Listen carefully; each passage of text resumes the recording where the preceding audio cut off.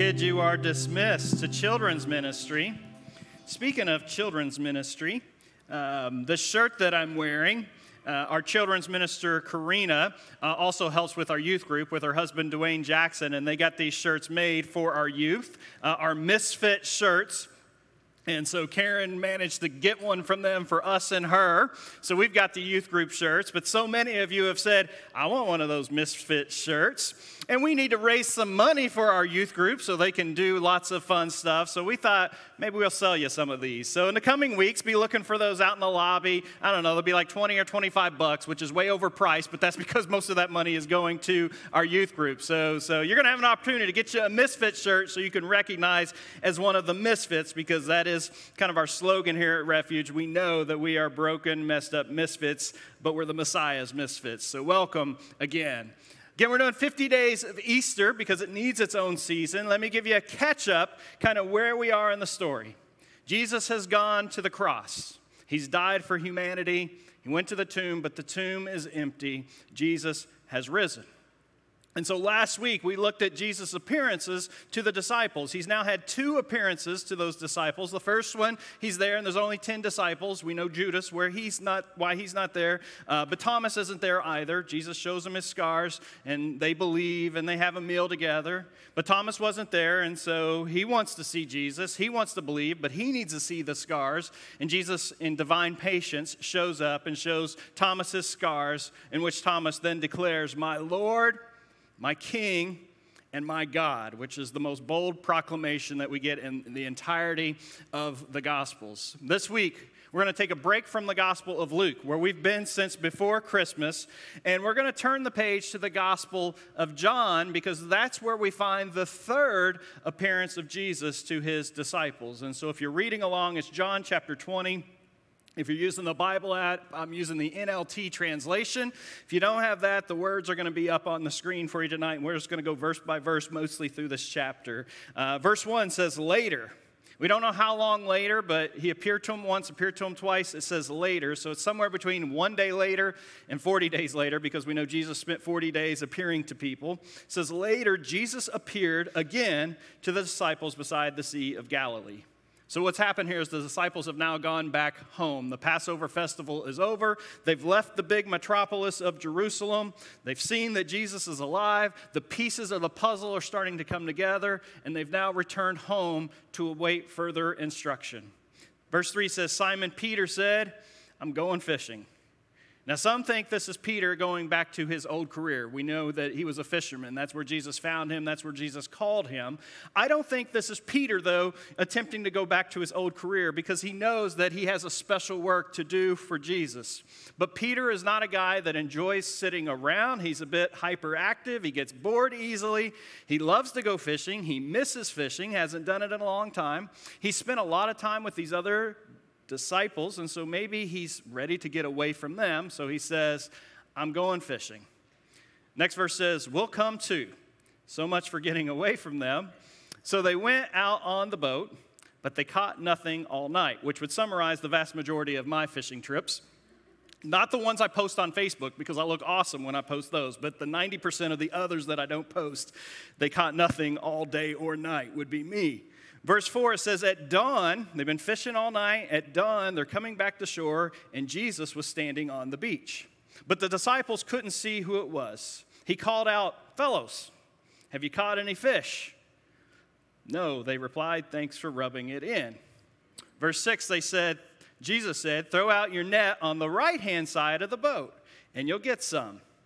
Now, if you've been around a bit, you should be thinking, that sounds familiar. The disciples should be thinking, that sounds familiar. So they take the net, they throw it out on the right-hand side of the boat, and it says they couldn't haul the net in because there were so many fish in the net. It says, then the disciple Jesus loved, which is John's favorite nickname for himself, which I always find amusing. The disciple Jesus loved said to Peter, I remember this miracle, it's the Lord.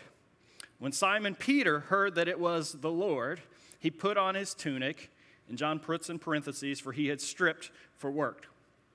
I love John's writing style. It's my favorite gospel to read of all of them. He got a very unique writing style, and one of those things is he does these parenthetical asides to kind of fill us in on the details as if we didn't know what was going on. And here he wants to make sure that we know that Peter is not a nudist or a naturist or whatever you call it, that he's taking his clothes off for work. In the translation, it could be that he was fully nude. We don't know if they fish that way or he's wearing these tighty-whities. It's the same word either way. But he's out there, he's fishing, he's stripped off, he jumps in the water and headed to shore. Verse 8 says, the others stayed with the boat and pulled the loaded net from the shore, for they were only about 100 yards from shore. I crack up when I read that. I don't know if you sense John's sarcasm here. He's like, the rest of us just caught this fish. We did the responsible thing and made sure we got the fish that Jesus provided into the shore. I mean, we're only 100 yards away. You could have waited a few minutes, Peter. Verse 9 says, when they got there, they found breakfast waiting for them. Fish cooked over a charcoal fire and some bread. Bring some of the fish you caught, Jesus said. So Simon Peter went aboard. Now he's doing some work, dragged the net to the shore. There were 153 large fish, and yet the net hadn't torn. Anybody know the significance of 153 fish? Why that's the particular number? It's because it's a lot of fish, and they... When you catch a lot of fish, you count the fish, and you tell everybody about how many fish that you caught. I can just see like Peter over there going, 1, 2, 3, just counting them off. It says... Verse 14, this was the third time Jesus had appeared to his disciples since he had been raised from the dead. Third time. You know what Peter hasn't addressed in any of those appearances? It's the elephant in the room. That when Jesus needed his disciples the most, they abandoned him. They weren't to be found. That's the elephant in the room. And so Peter, and really all of them, I would imagine, are still dealing with some unresolved guilt. I mean, I said I would die for Jesus, but a little teenage girl came up and asked me if I knew him, and I said I've never met the man. So there's a little guilt going on, I would imagine. Verse 15, it says, after breakfast, Jesus asked Simon Peter, Simon, son of John, do you love me more than these? I've read this story a few times, and I've always kind of envisioned this scene that, the breakfast is over, everybody's got their belly full with fish and bread, and it's Peter and Jesus, they're walking on the beach, there's a beautiful sunrise, and, leaving footprints in the sand, and, it's the perfect golden light at sunlight, and we put it on a Hallmark card or whatever. That's how we envision this, but that's not really what the text says. It just says, after breakfast. And so most likely, like a lot of meals, if you've had people over to your house and you're having a meal and you're talking with friends, you got your bellies full, you're enjoying each other's companies, you're sharing stories, you're telling jokes, you're saying, did you get the vaccine? I don't know. Are you getting the vaccine? And you're just having this that seems to be the conversation we have with everybody we go to dinner with right now. And they're having these conversations and they're just talking and they're laughing, and Jesus turns to Simon and he says, do you love me more than these? Peter replies, yes, Lord, I love you. Now, Peter could be a little confused on the question. He could be thinking, do you love me more than you love these other guys? And Peter's like, heck yeah, those guys I can barely stand. I tried to go fishing without them. They won't leave me alone. You bet I love you more than these. Or he might be thinking, Jesus saying, do you love me more than the other guys love me? And of course, Peter is very confident in himself, and he says, absolutely. Either way, it's that confidence in his love for Jesus, but it's just like he was overconfident when he abandoned Jesus. He's got this very confident in his love, just like he was overconfident when he abandoned Jesus. So if I ask you that question tonight, do you love Jesus more than anything? That was the question you had to answer tonight. How would you answer it? And imagine, your friends are kind of sitting around watching this scene unfold, and I ask you the question, and you're like, yes, because obviously you're in church. That's the right thing to say. And you just give the pat answer, of course, I love Jesus more than anything in the world. What if Jesus showed up here tonight? He said, do you love me more than anything else in your life? And if you said yes, and you still might say yes, I think all of us would know deep down inside, just doing some very surface level introspection, that you know that answer wasn't fully true. That sometimes your devotion and your commitment to others is greater than your devotion to Jesus, whether that others is stuff or people or whatever. That you show a lot more affection towards other people and things often than you show affection and love towards Jesus. I mean, some of us spend all of our time thinking about the ins and outs of politics a lot more than Jesus. Some of our love our most favorite sports team, and we spend way more time on Twitter checking their mouth than we do in the Bible checking out this person we supposedly love. Maybe it's our career and our jobs, maybe it's our hobbies, or maybe it's our kids and family, or maybe it's success that we love more, comfort, or apathy. Often, we're blinded, I think, by our lack of love for Jesus until it's exposed. There's a story of love exposure in Mark chapter 10. It's the story of the rich young ruler, and he's this young guy, and he comes to Jesus, and by all accounts, he's a pretty good guy, and he's like, Jesus, I've been watching you, I've been seeing your ministry, I'm all about Jesus, what do I have to do? And Jesus just quotes him the law. He says, don't murder, don't steal, don't lie, don't cheat on your wife. And the rich ruler says, man, I'm good. I've been doing that, Jesus, since I was a kid. In verse 21 in Mark, it says, looking at that man, Jesus felt genuine love for him. And so Jesus is welled up with love for this man, but he's about to give him some tough love, not to hurt the man, not because he doesn't love him, but precisely because he does love him, he gives him this tough love. He says, there's still one thing you haven't done. Go and sell all your possessions and give the money to the poor, and you will have treasure in heaven. Then come, follow me. Verse 22, at this the man's face fell, and he went away sad, for he had many possessions. Let me be clear, selling your possessions and giving them all to the poor isn't a commandment. It's not what all of us are called to do, so we don't need to do that. But an unwillingness, if asked by Jesus to do that, exposes your love. It exposes where your affections, where your devotions belong. Everyone here loves Jesus. I'm going to go with that assumption. But what do you still love more than Jesus? If we follow this story, you can start by asking, well, what am I unwilling to give up for Jesus? Jesus says to Peter, Peter, do you love me more than these? Peter's like, of course, Jesus, you know I love you. He's just very quick with his answer. And Jesus says, then feed my sheep. So Jesus is connecting love for him with obedience to him. Of course, that's a fairly basic concept. If you love someone, you want to please them, you want to do what they ask. It's a very biblical concept. This is nothing new. John chapter 14, verse 15, if you love me, this is Jesus talking, if you love me, keep my commandments. It's pretty basic stuff. We can know the depth of our love for Jesus by what we consistently, not perfectly, but consistently do and don't do. Of course, the essence of love is not just merely actions. 24 years ago, Karen and I got married, or it'll be 24 years next month. And on an anniversary, I would imagine it's a nice thing to do to get your wife flowers. And I try to do that most years. And it would be nice if I got her tulips, because that is her favorite flower, if anybody's wondering. And it would be best if I got those tulips on sale, because she would be very disappointed in me if I paid full price for those tulips. She would be angry and say, you shouldn't have gotten me those. Wait till they're on sale, even if it's May 18th and not the 24th or whatever. But if I gave her those flowers and said, here you go, here's those tulips, I have fulfilled my obligation to you as a husband. That's not love. If I said, here's your tulips, and yes, I did get them on sale, so now you owe me, what do you got for me? That's also not love. I mean, I could buy Karen a new car and say, here's a new car, are you happy now? 3 months in Hawaii, have I fulfilled my duties as a husband? But that's still not love unless I do all of those things out of my love for her.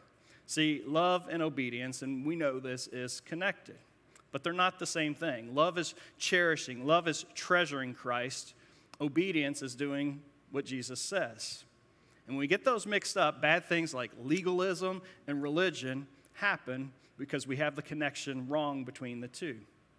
God wired us, it's in our DNA, to show our love by serving what we treasure. I'll give you an example. It's how you love yourself is how you serve yourself. And that could be good or that could be bad, and how you serve yourself. How you love your spouse, how you love your children, your friends, your pastor, even your pets, your church is evident by how you serve your spouse, your children, your pets, in your church, or how you neglect your friends and your pastor and your pets and your church. Human love is pretty easy to detect. We wear our love on our sleeves, and again, that's because that's how God designed us. And so we can fool others for a while with our love and our affections, or we can even fool ourselves along the way.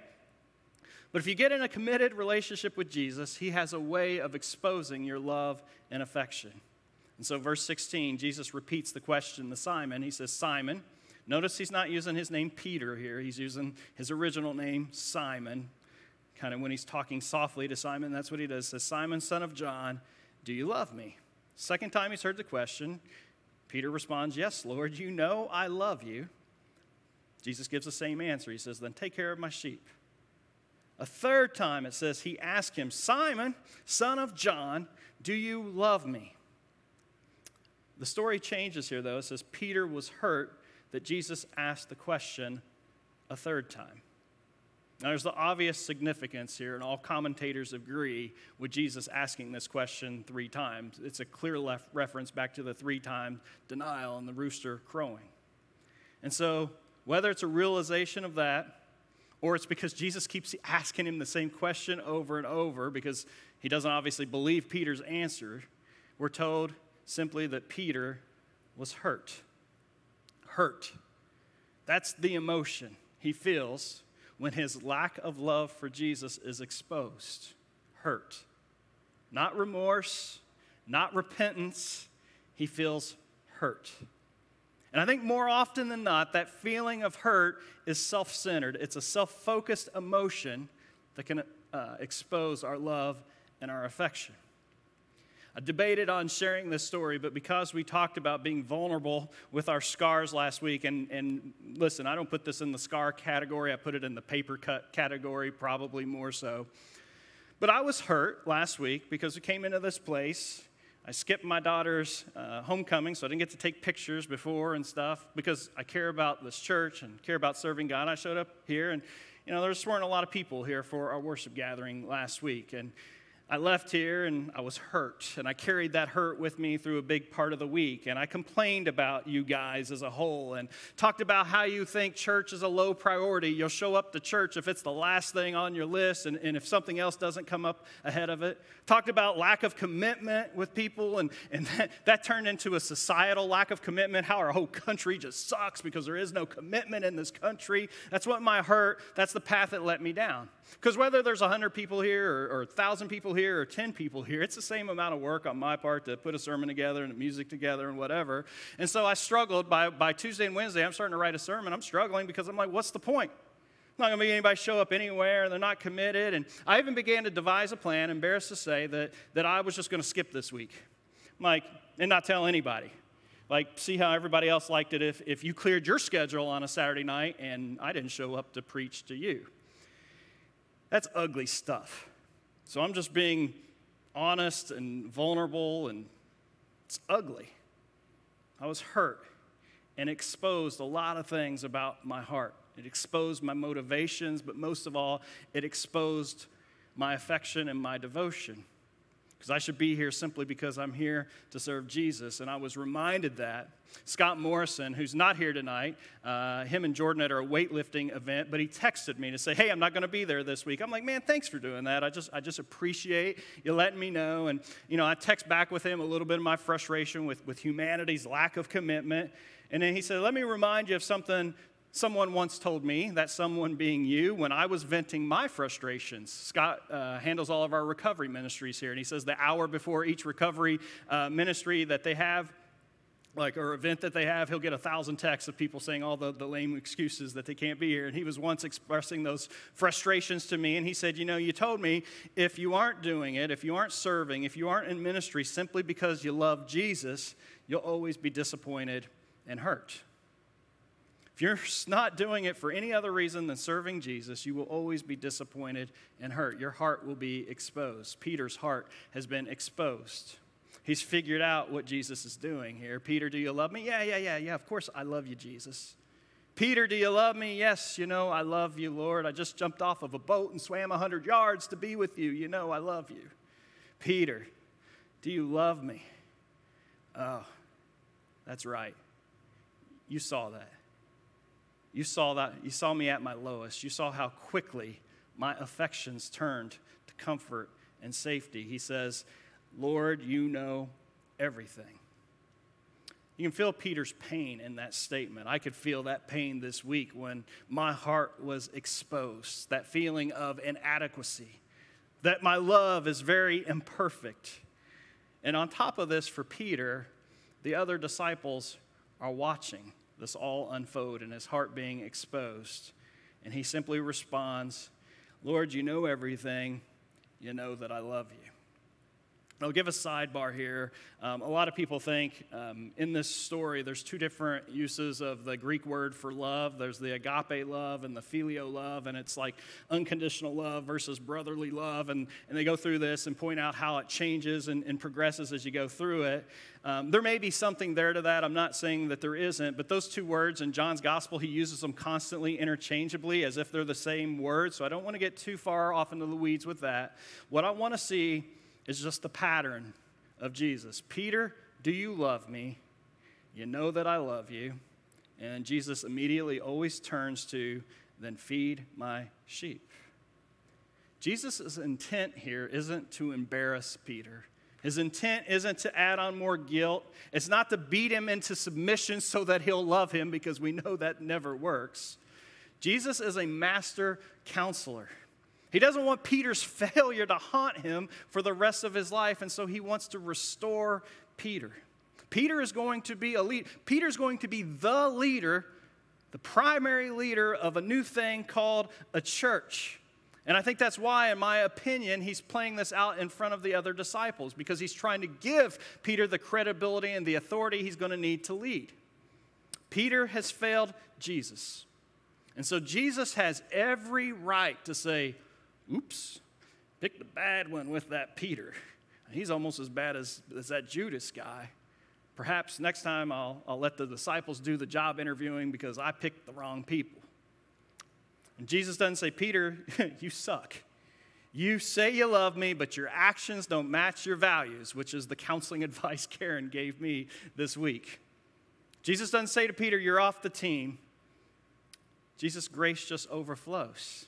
3 times here in this story, he's giving Peter an opportunity to affirm his love. Yes, Lord, I love you. 3 times he's given Peter an opportunity to do that through word and through deed.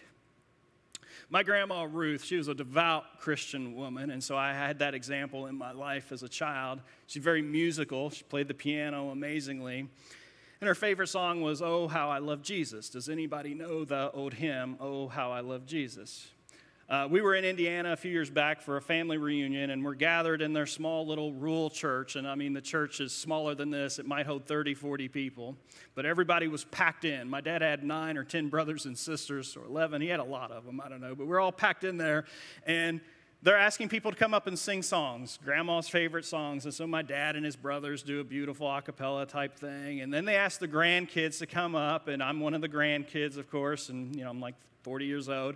And I go up, and we're going to sing Grandma Ruth's favorite song. But I didn't grow up as a Christian. I don't know the old hymns. And I don't know if you've ever tried to fake singing a song in front of people where you don't know the melody or you don't know the lyrics, but it's awkward. And there wasn't a slide to tell us the lyrics because this church didn't even have electricity in it. So here we go, and they start singing this song. But I did quickly pick up on the chorus because it's pretty simple. Oh, how I love Jesus. Oh, how I love Jesus. Oh, how I love Jesus. What? Because he first loved me. Man, what a beautiful, grace-filled message. Profound in its truth.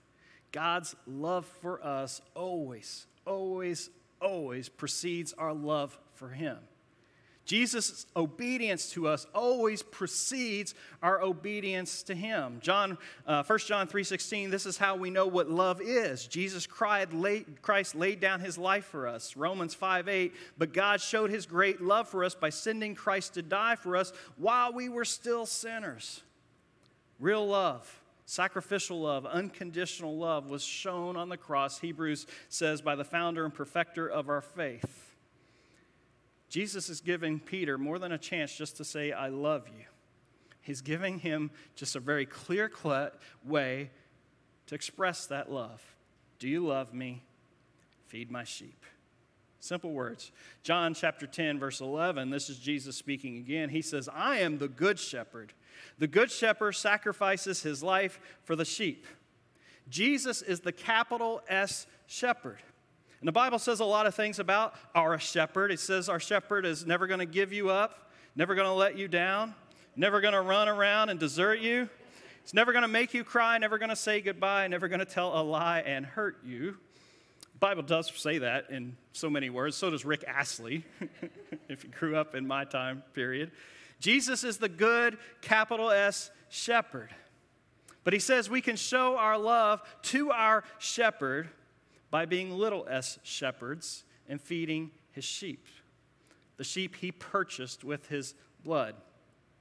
Now, over the history of the church, some have seen this command as a specific command to Peter. Peter, feed my sheep. You're going to be the super epic leader guy. You're going to be the pope or whatever. You're the guy that's supposed to feed the sheep. Us Protestants, we say, no, Peter, wasn't the super epic leader guy. But we've taken it and said, it's the pastor's job. It's the leader's job in the church that we pay to feed the sheep. We pay you to make sure the sheep are fed. And y'all know I strongly disagree with that. If you think it's my responsibility to make sure the sheep of refuge are fed, well, you've showed up at the wrong church. Number one, because you don't pay me. I do this because I love Jesus on most weeks, and then sometimes other stuff filters through that. I need to be reminded. But number two, and more importantly, the sheep would starve because last time I checked, sheep need to be fed more than one day a week or less than that. So let me feed you a little bit tonight, a little bit of meat, because the Bible is where the meat comes from that you eat. And so let me show you in the Bible how we feed each other. John chapter 10 or chapter 13, it says, and since I, your Lord and teacher, have washed your feet, you ought to wash each other's feet. Acts 2:44 says, all the believers, all of them, met together in one place and shared everything they had. That means everything they had. 1 Corinthians 14, when you meet together, one will sing, another will teach, another will tell some special revelation from God, one will speak in tongues, another will interpret. Everybody sharing. Romans chapter 1, verse 12, when we get together, I want to encourage you in your faith, but also I want to be encouraged by yours. Romans 14, let us aim for harmony in the church and try to build each other up. Colossians 3:16, let the message about Christ and all its richness fill your lives. And then he says, teach and counsel each other with all the wisdom he gives. 1 Thessalonians 5, we looked at in the fall, it says, so encourage each other and build each other up. Hebrews 3 says, you must warn each other every day while it is still today, so that none of you will be deceived by sin and hardened against God. And Philippians chapter 1, verse 30, one of my favorites, we are all in this struggle together. We are all in this struggle together. Jesus says, do you love me? I say, yes, Lord. Also, Jesus says, had you fed any sheep this week? And we say, I'm sure I fed some sheep this week. I know I meant to feed some sheep this week. Jesus asks a second time, do you love me? Yes, Lord, you know I love you. And Jesus says to us again, have you fed any sheep lately? Well, no names are coming to mind. I remember that time a few years back I went to Haiti and I fed some of your sheep. That should cover it, right? Jesus, a third time, do you love me? And we have to say, Lord, you know everything. I got busy.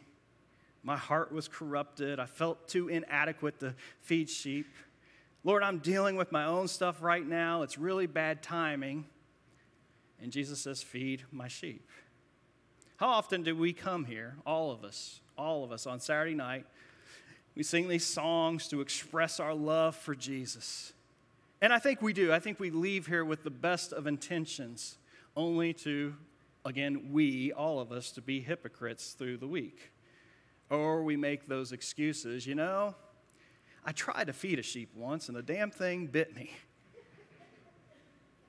We sang that song, you call me out beyond the shore into the waves. Boy, that's a nice line of a song. That's a hard line of a song to live out. Jesus wants Peter to know that feeding sheep, it can be dangerous.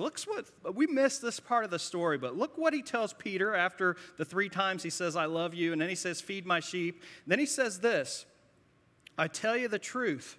When you were young, you were able to do as you like. You dressed yourself, you went wherever you wanted to go.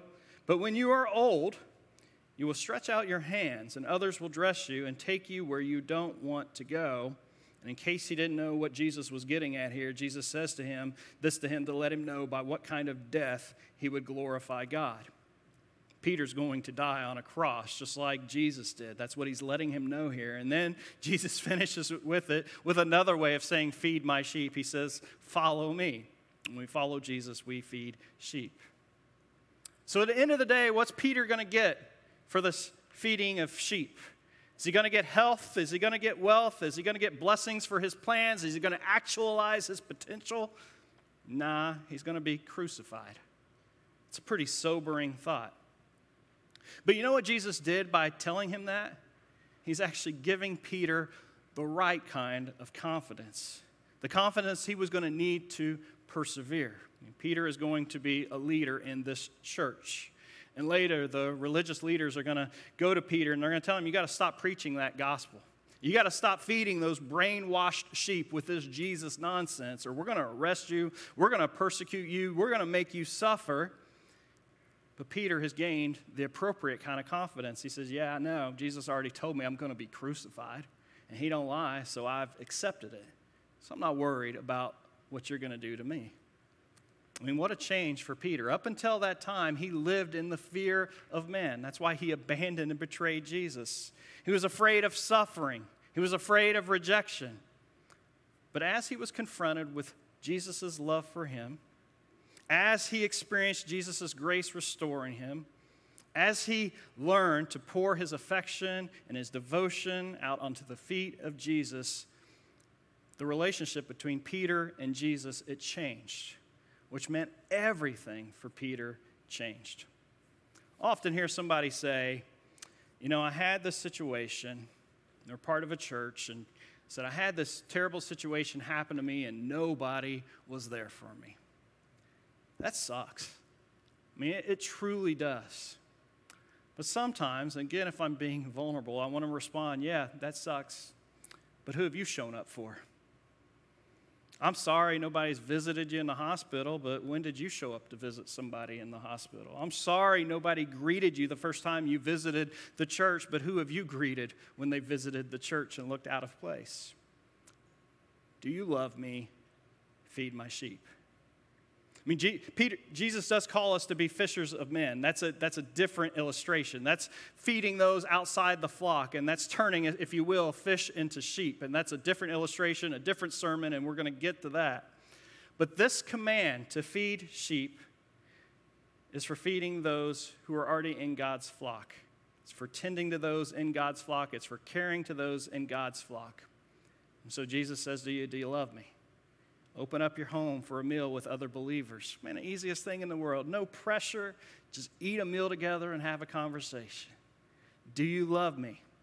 Man, start a Bible study for those little sheep that God's entrusted to you that are 7 or 8 years old in your home. Do you love me? Who's not here tonight? Who's hungry? What sheep are out there starving somewhere, and how can you reach out and feed them? Yeah, sometimes the sheep are going to bite.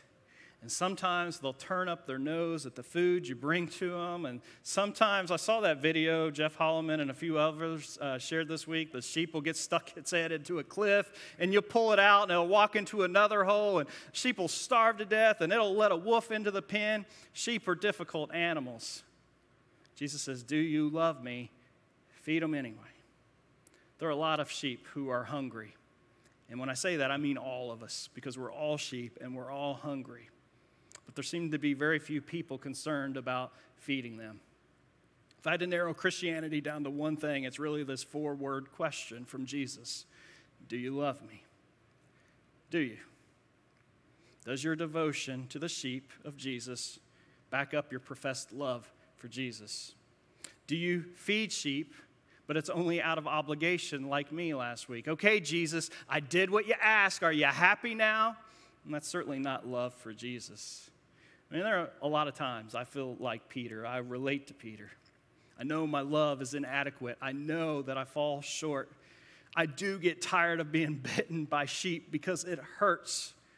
There are days I would rather abandon Jesus than to have to deal with another one of his dumb sheep. Jesus knows this about me. Jesus knows this about you. Jesus knew this about Peter. And as Jesus told the Apostle Paul, my grace is sufficient for you. My power is made perfect in weakness. I'm going to ask the band to come up. Over the course of Peter's life, from this point forward, there are going to be many trials. He's still going to fail time and time again. But each time Peter goes forward and he feeds sheep, his confidence grows, and his confidence mostly in God's grace is what grows. And so there's a letter he wrote near the end of his life, 1 Peter, and in chapter 1, verse 13, he says this, therefore, preparing your minds for action, for feeding those sheep, and being sober-minded, being aware of what you're saying and what you're doing. He says, therefore, preparing your minds for action and being sober-minded, set your hope fully on the grace that will be brought to you at the revelation of Christ Jesus. I want to close tonight. I'm going to ask you to stand. And I just want to close by singing a song of love to Jesus. And as we sing, I just ask, think of your affections. Think of what you're devoted to. Think of the things that pull you away from Jesus. Think of the things it'd be hard for you to give up if Jesus were asked you to give that up. That could be sin. That could be something you're striving for, something you've obtained in life. And then see the grace that Jesus has given you. See him restoring you. And then hear Jesus respond, do you love me? Feed my sheep. And so the last thing as we sing, just try to think of some sheep in your life that you can feed. Let's sing.